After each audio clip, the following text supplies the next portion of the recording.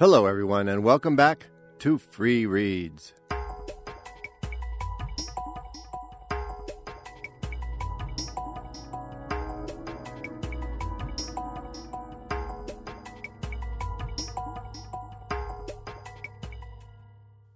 It's been a quiet week here on the lake, as a certain writer likes to say, only I don't live on the imaginary Wobegon, but rather beside my own very real lake here in New Hampshire. In any event, due to lack of news and such, this will be a short intro. I've been reading novels by students, former students, friends, and poking away at my own novel in progress. The season is turning, and I have begun to forego my morning swim on days when the temperature dips below 62. Brr. Meanwhile, on the Godspeed, things are heating up, as Adel joins the rest of the crew in worrying about the mystery of Speedy's odd behavior, which is about to get even odder, and with a theatrical twist, here on Part 5 of The Wreck of the Godspeed.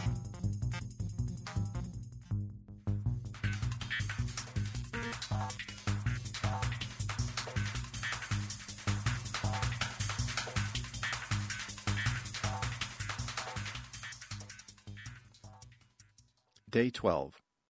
Since the Godspeed left the orbit of Menander, fifth planet of Hallowell's star, to begin its historic voyage of discovery, 69,384 of us stepped off her transport stage. Only about 10,000 of us were pilgrims. The rest were itinerant techs and prospective colonists. On average, the pilgrims spent a little over a standard year as passengers, while the sojourn of the colony builders rarely exceeded 60 days. As it turned out, Sister Li Hong Rain held the record for the longest pilgrimage. She stayed on the Godspeed for more than 7 standards. At launch, the cognizer in command of the Godspeed had been content with a non-gendered persona. Not until the 130th year did it present as the captain, a male authority figure. The captain was a sandy-haired mesomorph, apparently a native of one of the highest G worlds.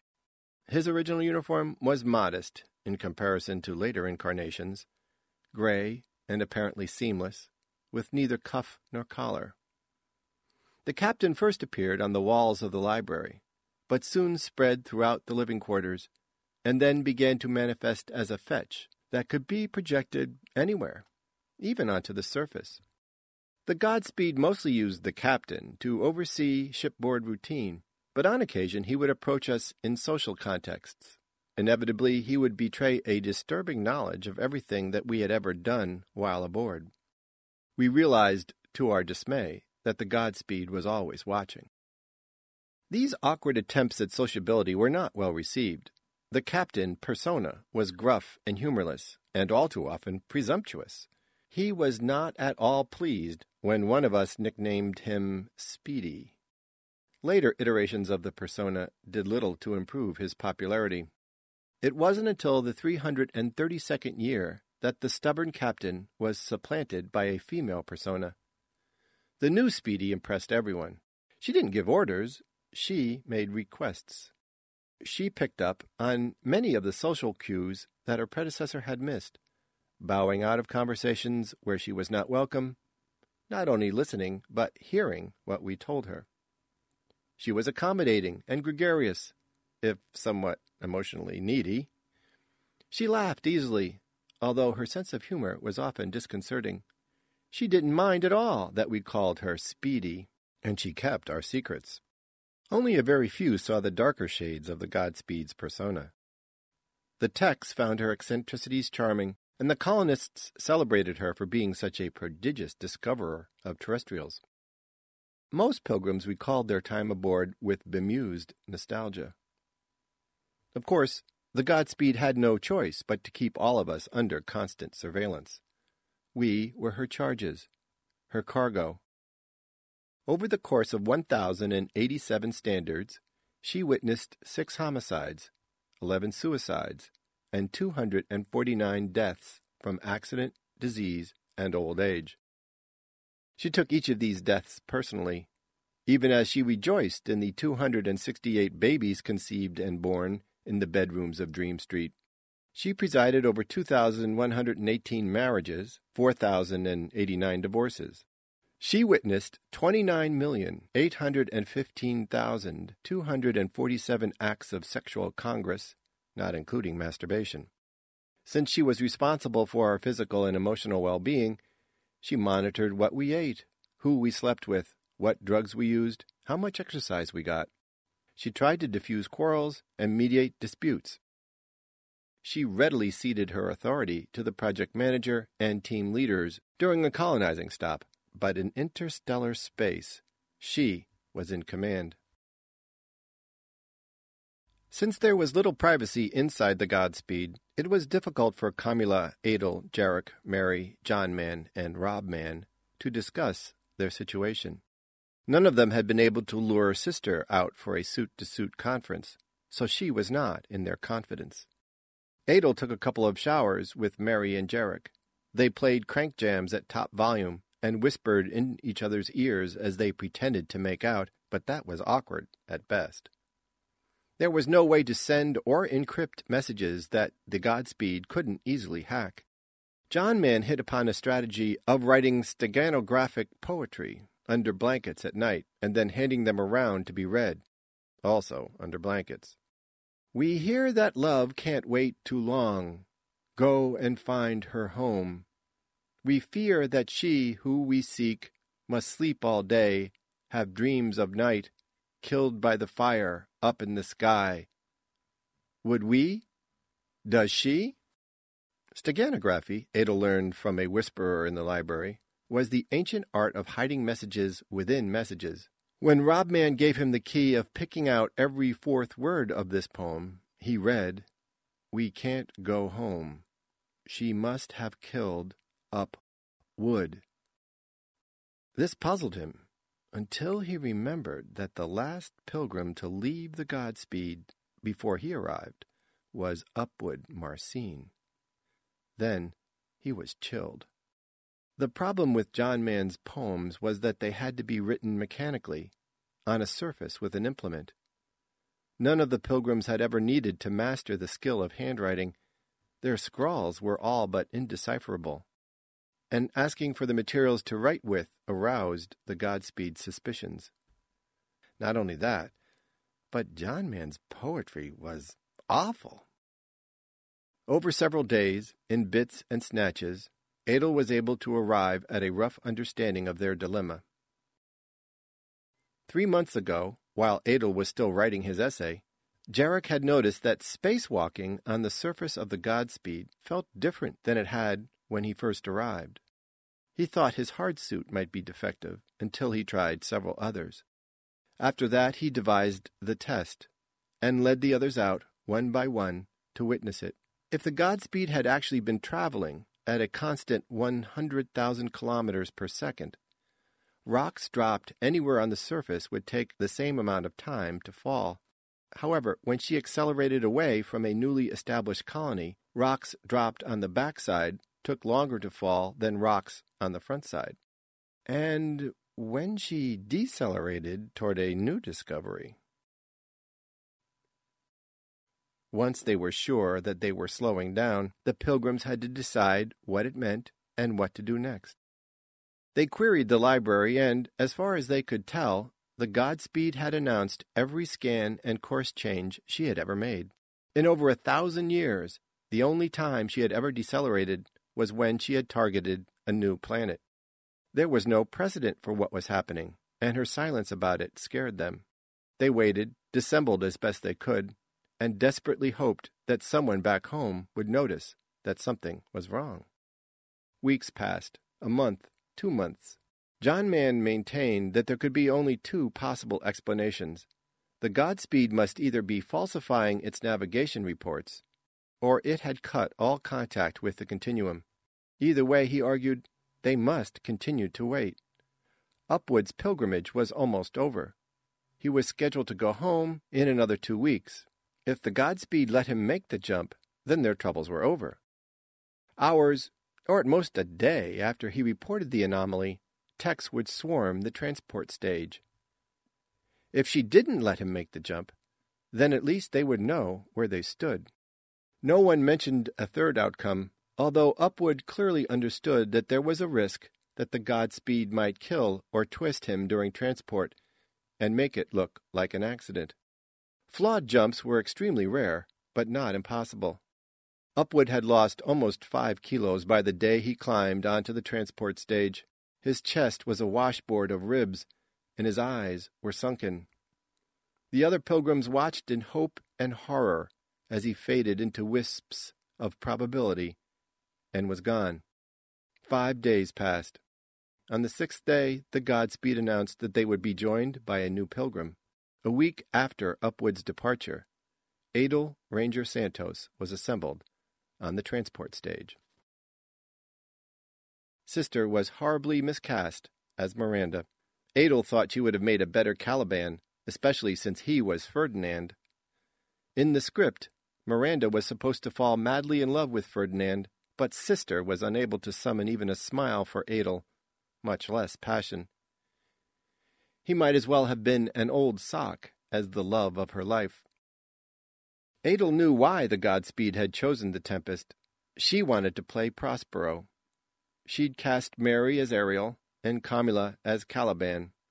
John Man and Rob Man were Trinculo and Stefano, and, along with Jarek, also took the parts of the various other lesser lords and sons and brothers and sailors. Adel found it a very complicated play, even for Shakespeare. "I am a fool," said Sister, "to weep when I am glad." She delivered the line like someone hitting the same note on a keyboard again and again. Adel had a whisperer feeding him lines. "Why do you weep?" "Stop there." The Godspeed waved her magic staff. She was directing the scene in costume. Prospero wore a full-length opalescent cape with fur trim, a black undertunic, and a small silver crown. "Nobody says weep anymore." She had been rewriting the play ever since they started rehearsing. "Adel, have you ever said weep in your life?" "No," said Adel miserably. He was hungry and was certain he would starve to death before they got through this scene. "Then neither should Ferdinand. Let's change weep to cry. Say the line, Ferdinand." Adel said, "Why do you cry?" "No." She shut her eyes. "No, that's not right either." Her brow wrinkled. "Try, why are you crying?" "Why are you crying?" said Adel. "Much better." She clapped hands once. "I know the script is a classic, but after 3,000 years, some of these lines are dusty. Miranda, give me 'I am a fool' with the change." "I am a fool," she said, "to cry when I am glad." "Why are you crying?" "Because I'm not worthy. I dare not even offer myself to you, much less ask you to love me." Here the Godspeed had directed her to put her arms on Adel's shoulders. "But the more I try to hide my feelings, the more they show." As they gazed at each other, Adel thought he did see a glimmer of something in Sister's eyes. Probably nausea. "So, no more pretending." Sister knelt awkwardly and gazed up at him. "If you want to marry me, I'll be your wife." She lowered her head, but forgot again to cheat toward the house, so that she delivered the next line to the floor. "If not, I'll live as a virgin the rest of my life in love with nobody but you." "We can't hear you, Miranda," said the Godspeed. She tilted her head to the side and finished the speech. "You don't even have to talk to me if you don't want. Makes no difference. I'll always be there for you." "Ferdinand," the Godspeed murmured, "she's just made you the happiest man in the world." Adel pulled her to her feet. "Darling, you make me feel so humble." "So then You'll be my husband?" "Sure," he said. "My heart is willing." He laid his hand against his chest. "And here's my hand." Adel extended his arm. "And here's mine, with my heart in it." She slid her fingers across his palm, her touch cool and feathery. "And?" prompted the Godspeed. "And?"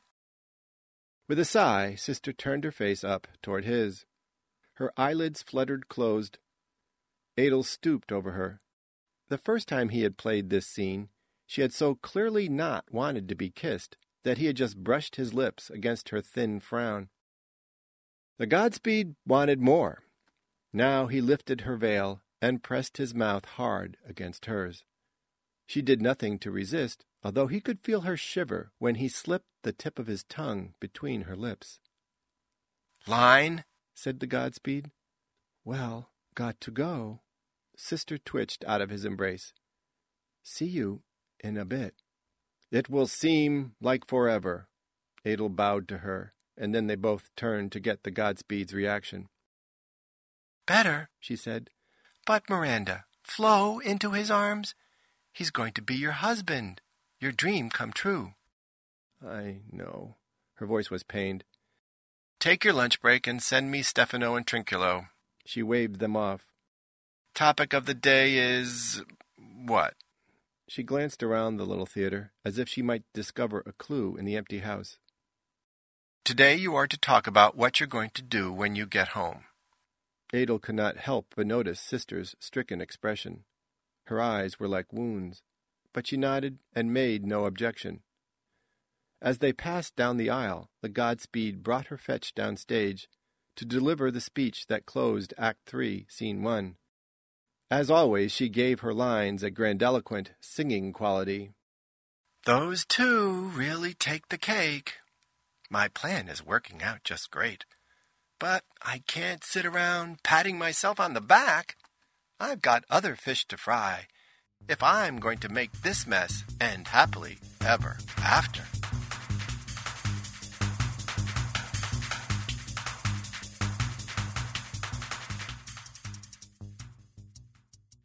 And we'll stop there.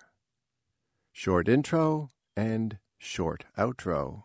You've been listening to The Wreck of the Godspeed, which was first published in the anthology Between Worlds, edited by Robert Silverberg. Be sure to click back next week when Adel and his co-star have a nice long chat about the meaning of their lives on the Free Reads podcast.